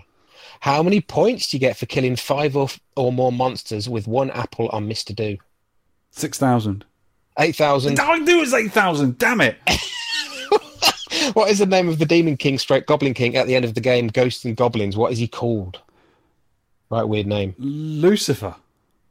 No, Astaroth. Oh. You passed on one, which was I've forgotten. What did you pass on, Vic? Yeah, you're good at this, Magnus. Go on. I'm going to have to pause it with 9 seconds left. What was it? Oh, yeah, Namco Iwatani. Yeah, is best known for creating... Do you want a clue? It's an early Namco driving game. Oh, did he do the Maze game? Oh, I've forgotten the name of it. Goodness sake. Rally X? No. Pole position. Really? Yeah, he did I pole did not position. know that. At the end of wow, cool. At the end of that round, Mr. Molyneux scored 3 points with 1 pass. Is that all I got? Yeah. Rubbish. I did know Hoppin' Mappy as well. I just made the wrong word. Yeah. I made the wrong word. Do you reckon I could do it on Mastermind? No, I got that one right. I just got the wrong word. He didn't do bad there. That's a good one. That was a good one. Doing the years of when games were about is difficult, especially if they're later ones for me.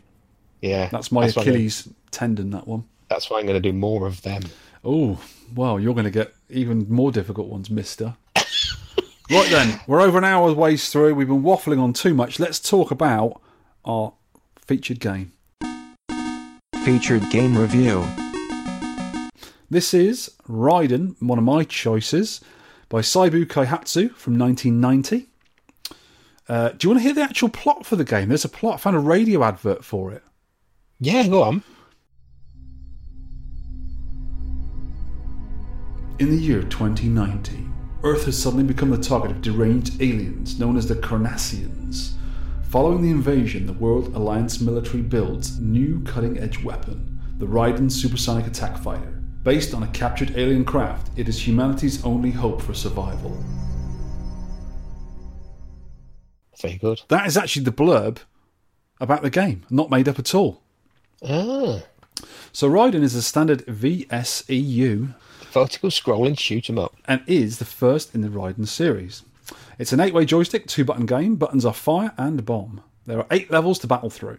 You play this game by quite literally shooting stuff right in face. Oh, I love it. Don't get shotted to death yourself. Simple as that. It's a vertical shooter, but the screen scrolls about another half a screen to the left and right also. Pick up power-ups that fall out of destroyed mid-sized enemies for nice power-ups. The firepower power-ups alternate from red to blue.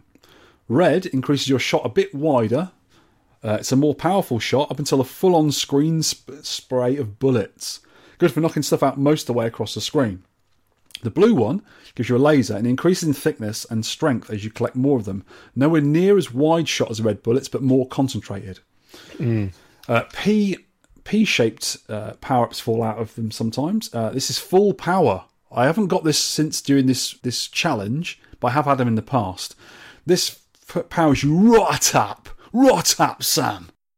I think you only get them when you restart, when you add it, when you continue. I think that's the only time you get them. Oh, really? I haven't continued, so I don't know.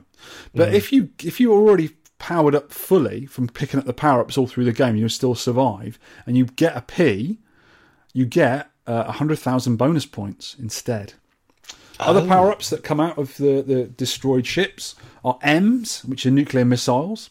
These are long yellowy orange missiles that shoot out one at a time when you fire and deal decent damage. More M power-ups make this stronger. H is homing missiles. They're more accurate than the nukes, but not as powerful. Same as M, can be upgraded 4 times for more power. Triangular B bombs, when dropped, make a large diameter of destruction for a short period of time, dealing out mega damage. Medals can be unearthed when destroying certain ground targets. Collect these for multipliers to your bonus points at the end of the level. Fairies, these are hidden in secret areas. When collected, give 10,000 bonus points. Have you seen the Saibu Dragon as well? Yeah, quite a few times, yeah. Sometimes pops up instead of a medal. You get 3,000 points for this. That's sort of the Saibu Kaihatsu logo, the little dragon guy. Kind of like the Shishiki for Capcom. Yeah, yeah. But I've put here, talk about Raiden Gate. Raiden Gate. Dun, dun, dun. One of our listeners coined it Raiden Gate. And I've put here, this is actually wrong now after speaking to you. Several Raspberry Pi emulators using older versions of MAME and the King of Airboard, which was I was using on the bar top, but incorrectly interpreting the ROM. We know this because Vic was playing on the actual PCB. You don't get the screen wipe Tetris curtains, as I call them. You don't get that effect when dying on the older versions, meaning you can carry on where you left off instead of put back a few screens. This makes the game easier, and it was the version I was playing for a week. So you're saying... The version we should have been playing was set 1 on MAME, right? On the normal PC version of MAME. And on my PCB, which is an original PCB, not a bootleg, it's set 1 because some of the different versions say by different manufacturers or different retailers like FabTech and whoever did it. But mine's the Saibu Kaihatsu one, the original one. And on that, when you get killed, you keep playing the game. It doesn't have a transitional effect on the screen. You restart further back with none of your weapon power-ups. You die, your weapon power-ups fly off the screen. They're sort of spin around in a circle, and you can pick them up again and then carry on. So if you're on a boss level and you get killed, you drop a load of weapons, you can pick a few of them up to get you nearly back where you were with your weapon power-ups, and you continue doing what you're doing. So if you killed one boss of 2, you've still only got 1 left to do. You don't restart that part of the level again. Because I didn't know it did this, because on Raiden 2, which we covered way back on one of the podcasts, every time you get killed, you get that transitional effect. And I've got the original board of that as well, and it does do that. But I was thinking maybe it's a difficulty setting. Some people were on the wrong difficulty settings. No, I tried it on loads of stuff, right? I tried it on my King of Airboard, and I wasn't getting the Tetris curtains, so I thought that was the easier version. So I went to my main PC, and I was getting the Tetris curtains, and that was setting me back a bit. And I've got a lower score on that, so I should have kept my score off the King of Airboard. Yeah, definitely, because that's the one I was using as well. So I've tried on MAME. Yeah. I've tried on the Raspberry Pi. I've tried Final Burn Alpha. Yeah. Which has the Tetris curtains. Yeah. Which is wrong, you're saying. Yeah. It's not the board I've got. I'm not sure why it does that. Maybe it's a different version of it, or maybe I didn't have a chance to raise the difficulty level because we were doing normal, and all my PCBs that I've got, all of them, I set to medium difficulty level. Always. And I'm not sure if I raise the difficulty from normal to difficult, it does that. You'd think so. Because some of the old versions of ROMs on the Raspberry Pi, especially on, I think, advanced MAME, the dip switch settings are slightly different to MAME. And sometimes normal might be like 4 or something. And I was thinking maybe it's a difference there. I'm not sure.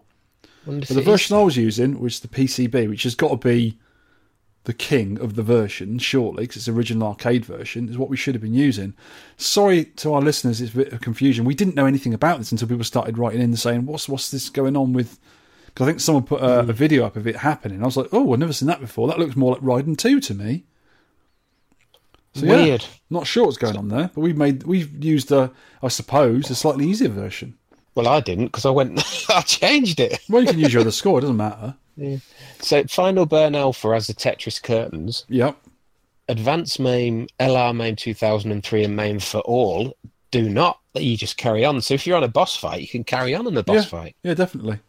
Oh, God. These scores are going to be a bit skewed, I think. It doesn't matter. Doesn't matter. No, it really doesn't. We've enjoyed it. Yeah. So tips and secrets on this game. Basically, there's not much to talk about, really. It's a vertical shooter. It really is a vertical shooter, like many other vertical shooters, but it's quite a good one. Looks nice, sounds nice. So tips and secrets, there are a few. Kill end-level bosses with as little bombs as possible and try not to get killed throughout the level. As the medals you pick up, if you die, you lose the medals. Even if you get the Tetris transitional curtains or you pick up your things again, you lose all your medals. You will lose them all. And if you pick some more up, you're fine, but you will lose them all. I think you can get 10 or 12 medals from most levels. So try and keep your medals without getting killed. Don't lose your medals. And you get, at the very end of the game, when you kill the bosses off, you get medals multiplied by the bomb stock you've got left over. So you get 1,000 points per bomb times 10 for each medal you get. So it's you say you've got 6 bombs and you got 12 medals, that's 12 times 6, 24,000 bonus points. I think this is a really good idea for a bonus at the end of a level. It's more risk and reward again, is it? If you don't use your bombs, which is... Some of the levels are quite difficult without the bombs, because the bombs do deal a lot of damage. And most bosses, you get 2 bosses at the same time. It's not just one big ship, you only get 2 join in, which is quite a difficult thing to do. You should also look out for small explosions in secret areas, because sometimes on the first level, on the right-hand side, about halfway through the level, if you shoot one of the trees, little explosions are happening on the trees. If you keep shooting it, the fairy will fly out. If you get the fairy, you get 10,000 points. But also people were saying, if you get the fairy on the version that's got the transitional Tetris effect you said, that saves your power-ups for you. But on the version I was playing, the normal version, you don't need the fairy. That already happens. You get 10,000 bonus points for getting the fairy. So I'm not sure what's going on there with the fairy. You just get, it's sort of a bit random. You get 1 or 2 power-ups plus a bomb or something when the fairy appears. Oh, okay. Look out for the fast-moving vehicle on the bridge bypass on level 2. Have you seen that? Yeah. A vehicle goes really quickly across. If you shoot it, you get 10,000 points again. Is it red? I think so, yeah. It's really, really quick. It sort of tries to get away. If you shoot it, you get big points for it. I reckon there must be a little secret on each level. I've only got to level 3 a few times, so I've not really seen many of them. Don't try and get the pickup straight away when there are loads of enemies on the screen. Clear the enemies first, and then get the weps when it's safe to do so. They hang around for quite a while. They just spin around. They don't disappear. And you can just leave them for a while, get rid of everything off the screen it's shooting at you, then go and get them when you can. Because sometimes you've got to wait from when the weapons go from red to blue. So if you've got a red weapon already, you're sort of spray shot, and you get a blue one, it takes you back 1. So say you're level 3 of the red weapons, and you get a blue one, it takes you back to level 2 of the blue weapons. Yeah, I don't know. So you know lose one level of weapons and revert to the other one. So it's best to keep the same one. A very bad idea, that. Yeah, but it's more difficult again, isn't it? I mean, it's not an easy game to play this. It is not easy at all. No. The graphics and sound are really good. Excellent 16-bit art. Varied terrains to fly over. Enemies in the first few levels are pretty samey, though. You do get a lot of tanks and those helicopters. Planes. And, tanks, planes and boats. Yeah, that's basically what it is. Nice medium-sized bosses and large end-level bosses. And it's not usually just one boss. There's usually 2 of them. And the game does throw lots of medium-sized enemies. So normally in a game you have little popcorn enemies, which you can kill off 1 or 2 shots. And then every now and again you get a medium-sized enemy you get weapons out of. On this game, they don't just send usually like 1 medium-sized plane. They send 7 medium-sized planes. Because the grey-green planes that come at you in the first level, if you don't shoot them and they go off the bottom of the screen, they'll come back up from the bottom of the screen to come back to you, shooting at you. Yeah. So that's a bit of a bummer. They won't just disappear off. They won't scroll off like a lot of games do and disappear. They'll come back.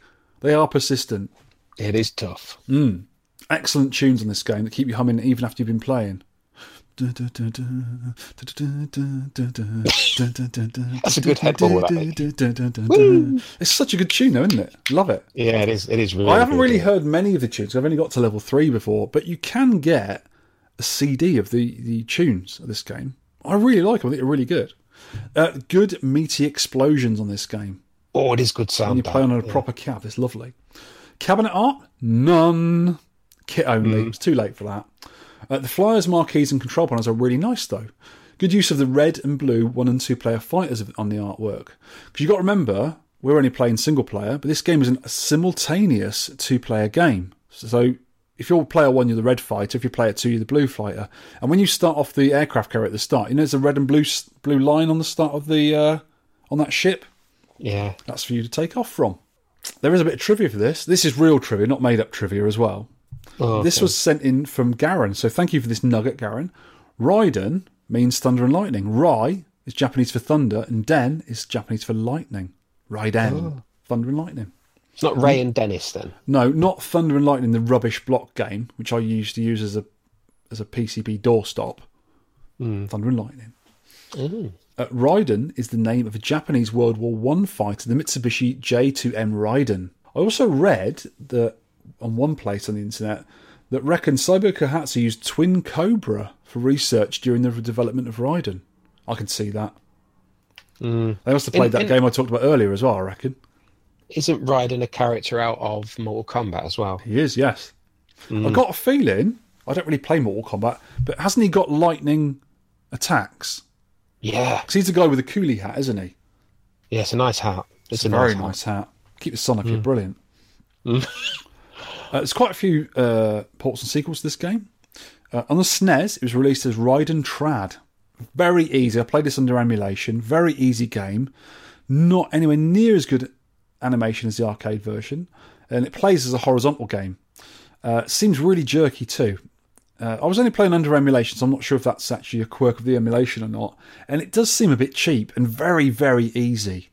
Because at the end of the first level, you get the two big bosses coming to screen. Yeah. On that version, you can actually kill the first boss before it even gets out of its underground hiding place.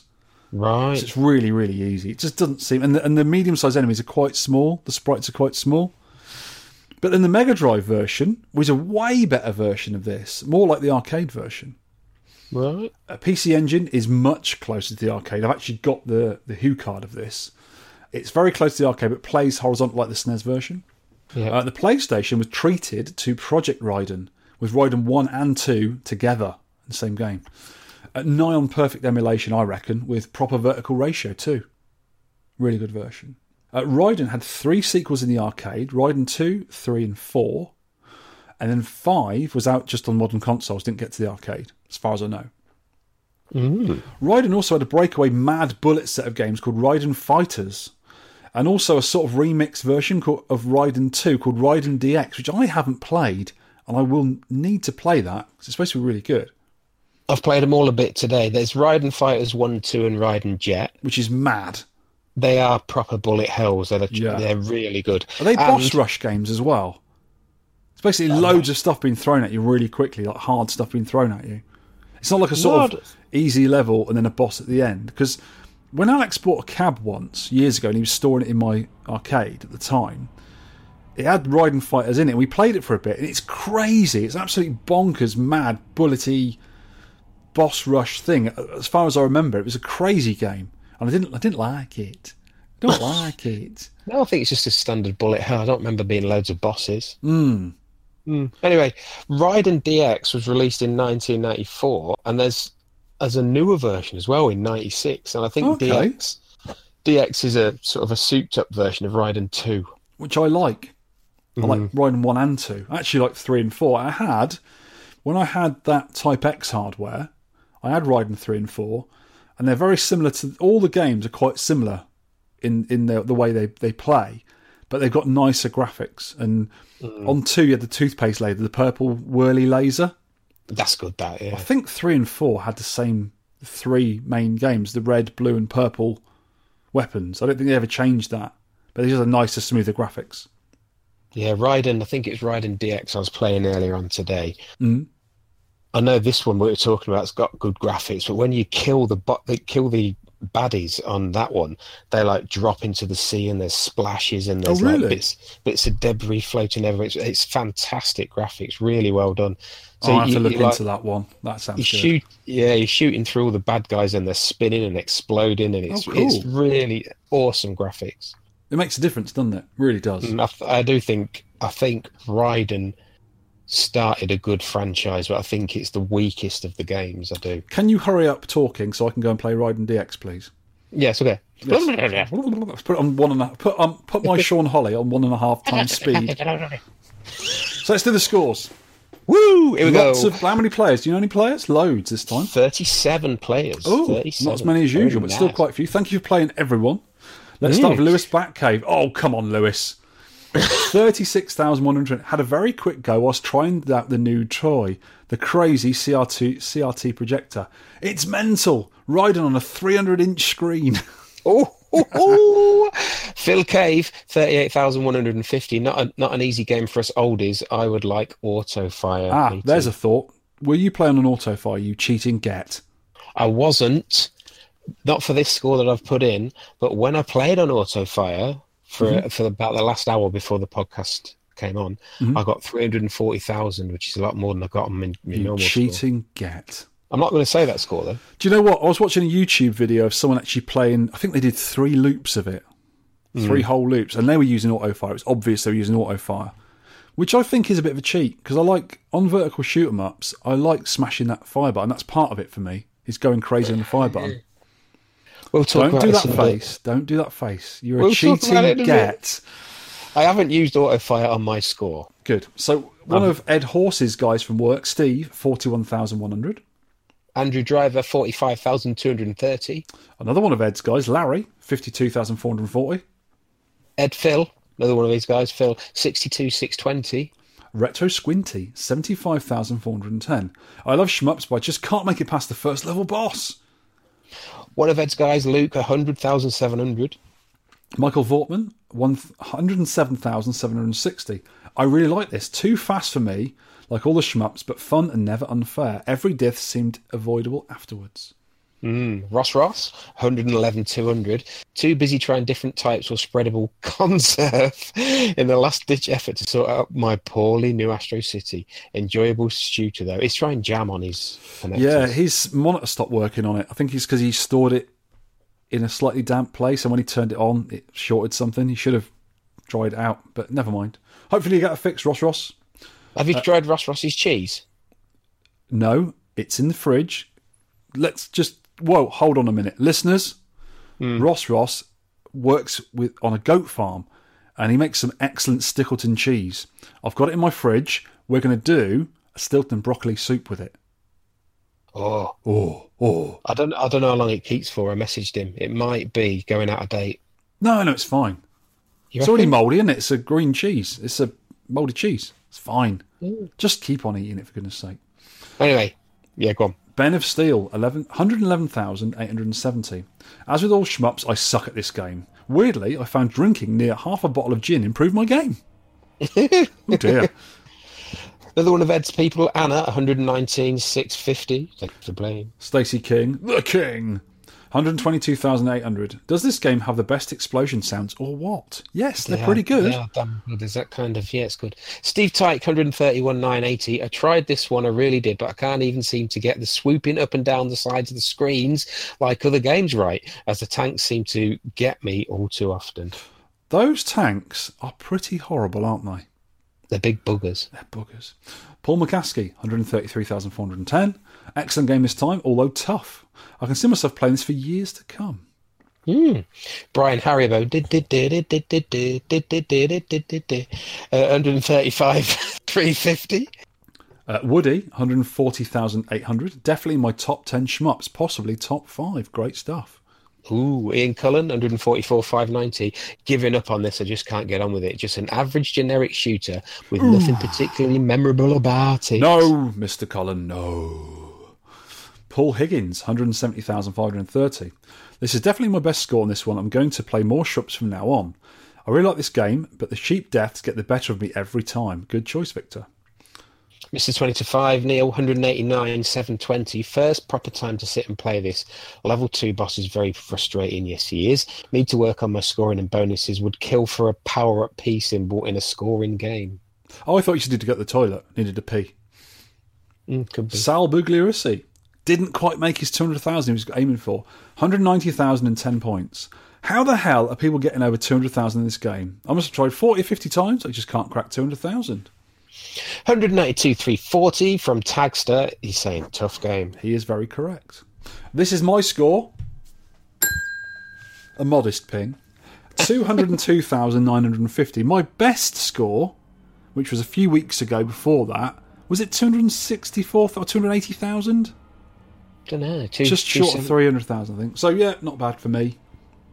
Chris Moonin Crestering of the Boot and Legging, 211,490. Only got a few days to play this before holiday, but we'll try to improve his book. Buller, 248,270. Took rage quitting to new levels with this one. Even after discovering the easier ROM, can't beat the pinging second level boss. Bullets are 2 camo and the red power-up is rubbish. Oh, I always go for the red power-up. Do you? Yeah. I always go for the blue. No, I always go for red because it's more of a spread shot. It goes all over the screen. You can't miss with that. It's like hitting a barn door with a spade. Do you know what Charlie Farr's tips are? Yeah. Shoot stuff right in the face.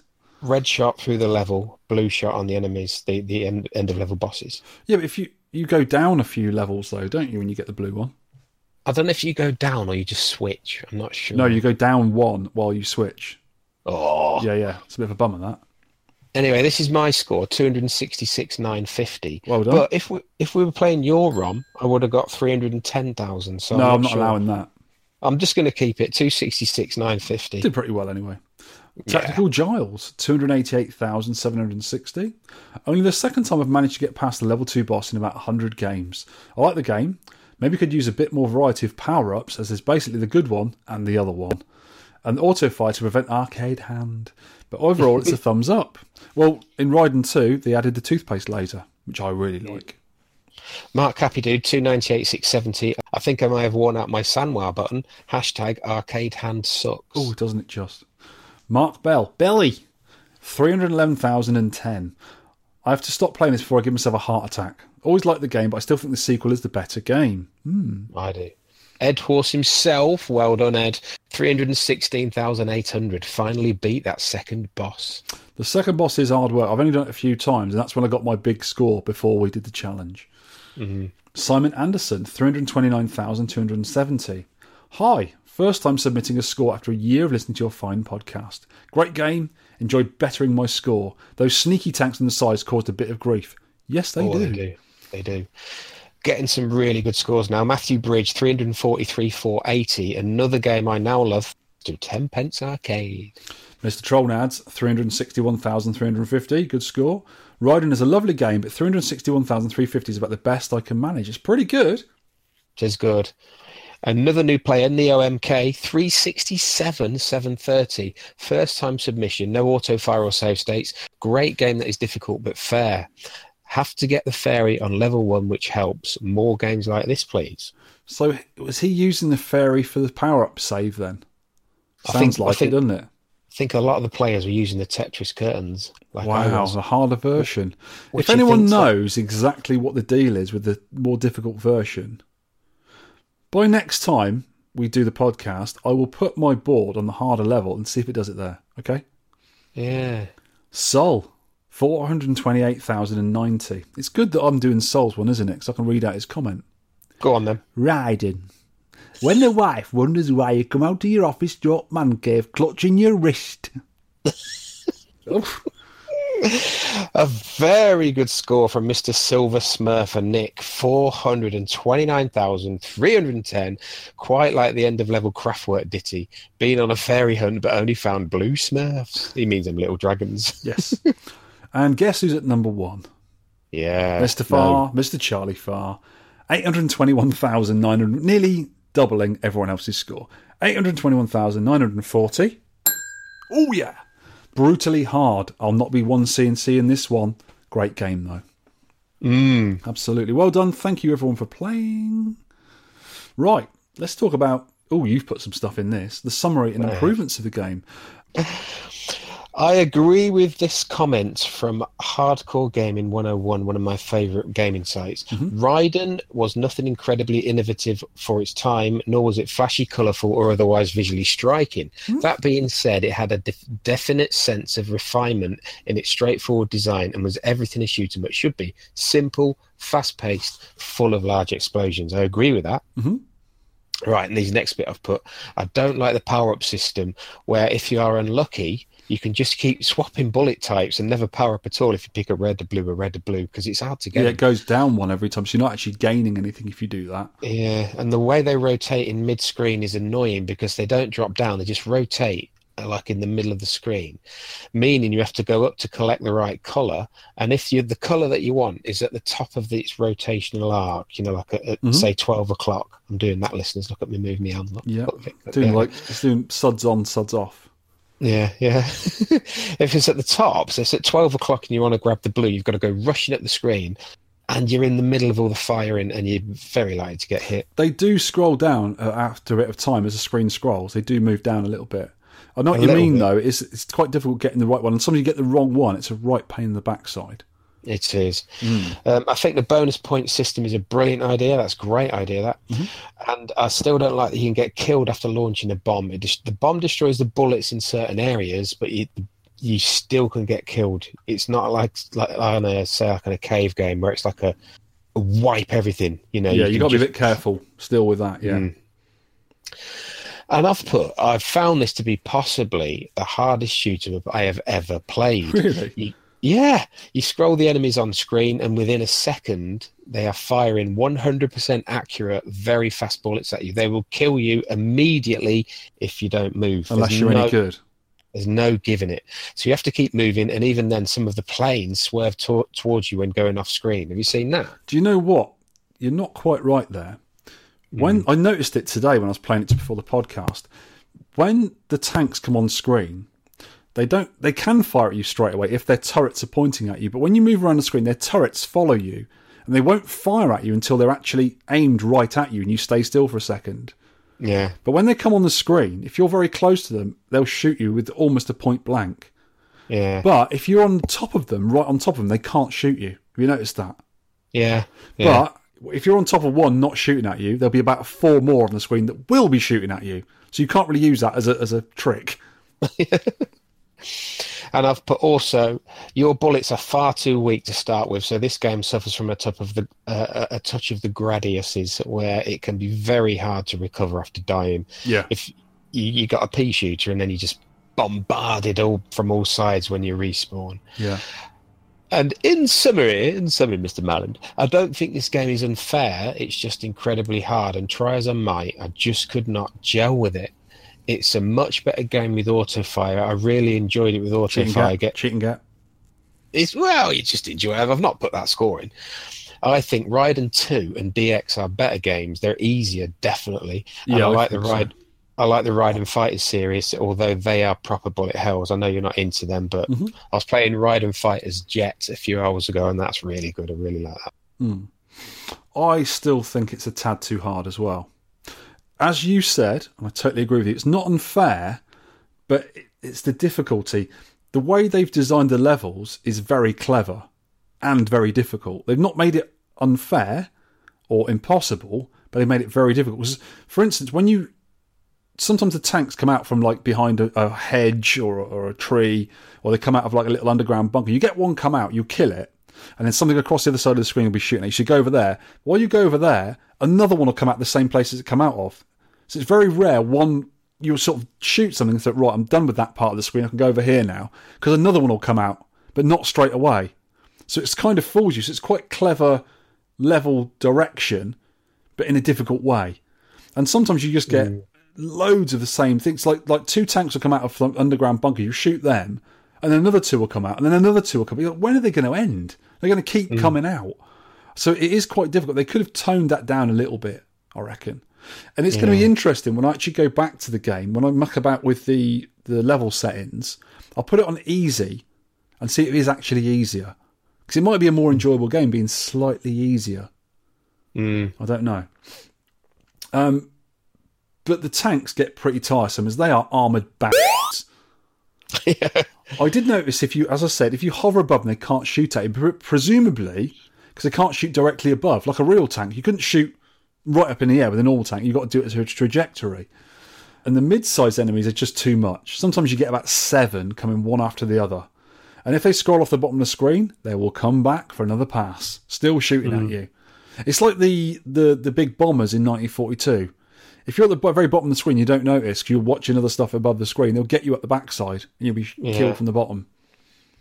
Yeah, so I think, as you do, it's a bit too hard, but not unfair. Raiden 2 is a better game, but I think it was improved from the first one. So maybe they took on people in the arcades' ideas and comments, and then they made it a little bit better with the added addition of the toothpaste laser, made it slightly easier. It's still a difficult game, I reckon. And yeah, they sort of improved it. So that was actually a good sequel, which is rare, a lot of games. Cool. Nice one. Yeah, I think you've got to keep moving, and clear the screen. Keep on moving, don't stop, yeah. Clear the screen of baddies as quick as you can, because they soon mount up. It's for every shooter, you've got to do that, really. Apart from certain cave games where you need to keep baddies on your screen to get the multiplayer up. Which is far too difficult in a shooter, especially when stuff's going on. But when I watched the YouTube person doing the 3 loops of this. I didn't watch all of it, but he wasn't getting the power-up straight away. He was actually making sure nothing was shooting at him when he safely went and got them, which I started to do, and it seemed a bit easy when you do that. Mm. But sometimes when you see a weapon, you want to go and get it quick, especially if it's the right colour and it's changing colours all the time. You need to go and get the red one. See you're on red, you want to get a red one. And by the time you do that, something shoots you. So you've got to be really careful with it. Yeah, I did struggle with it. I do like it, but I got 267 on the Tetris Curtains version. I got 310, I think. It's a very good score. I knew you did like this one.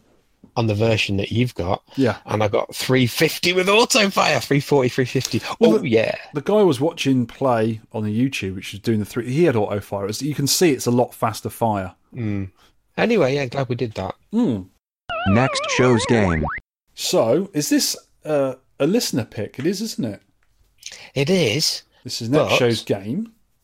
I've forgotten the guy at Revival a couple of weeks ago. He showed me a sheet of paper with loads of games on, and this was one of them when we discussed it. Yes. And also, RGDS have really raved about this on their Best Game of 1986 podcast. Mm-hmm. So we are going to do, this listener, please get in touch with us. We're going to do Zaindeslina. It's a weird name. Is it Zaindeslina? Zaindeslina? Xain apostrophe D Sleena. Zaindeslina. I think there's 2 other. I think it's called Solar Warrior or something. There's 2 other names for it. Zaindeslina, I think, is the Japanese name. Okay. Well, we're going to do Zaindeslina from Technos, licensed by Taito. It's World ROM. It's just Xslena. Xsleena. 3 lives, extra lives at 20k, 70k, and then every 70k afterwards. Difficulty is easy, slow. If you look in it's all default. So it's slow timer and easy difficulty. I've heard of this game quite a few times, and I don't think I've ever played it. I've only just played it for 10 minutes. Looks all right. Cool, nice one. Submit your score on Twitter with hashtag 10pscore. Or on Facebook as a comment on our podcast posts. Or you can email me or Sean. Pictures, please, so we can see your scores. Deadline for score submissions is Sunday, the 17th of June, 5 p.m. UK time. Right, that's it, kids. I am not going. None of us are going to Play Expo Glasgow this year. Not but too if far. you're going, enjoy it. It's a really good event. Get up there, get some gaming on, you Scottish people. Get your game on. And just before we go, right. Mm-hmm. We're talking about this last night in the back cave. A question from Jake, who does the Maximum Power Up podcast. He says, we're talking about this for an hour, honestly. That's about right from you lot.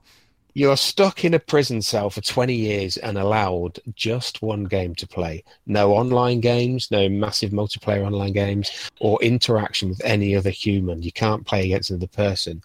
What game would you choose? So you couldn't... I was thinking, oh yeah, pick 1942, but 20 years you'd be bored to death of that.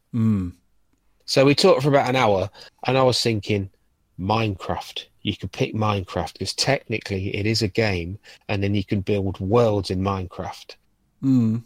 Or a big open world game like Skyrim and loads to explore. Yeah, it's a difficult one, isn't it? I would possibly say something that I want to do really well at, like Dig Dug.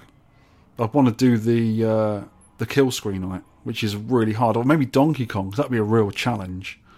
20 years, though. It's very similar, those same levels time after time. But then again, like you were thinking, Zelda Breath of the Wild on the Switch. Because you can go anywhere in that game. It's a huge game. And if you have expansions, well, there's more stuff to do.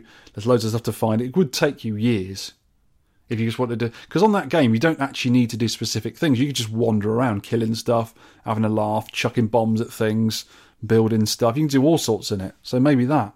Or even Mario. The Mario game on the Switch is like that. Sort of open-worldy. Loads of secrets to find on it as well, and difficult bits to do. Maybe something like that. Anyway, that's a question for you, kids. Yes, it is. Which I'll be thinking about now. Thanks a lot, Sean. Right, I'm off to play Raiden DX. Have a look at that. I'll talk to you in 2 weeks' time. Thank you for talking to me, and thanks for listening, people. Thank you. Yes, thank you, kids. Goodbye. Bye.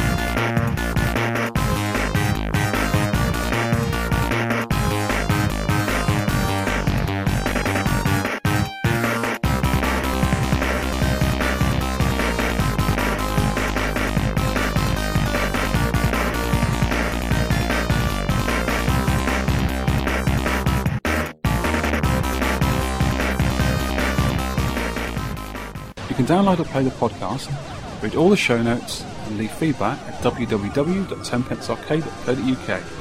You can email me at vertvic@tenpencearcade.co.uk. You can also reach us on our Facebook page. You can tweet me at tenpencearcade, and you can tweet Sean at Sean Holly. We'd love to hear from you for game suggestions, arcade pickups and stories, or any of your personal thoughts on anything we may have covered.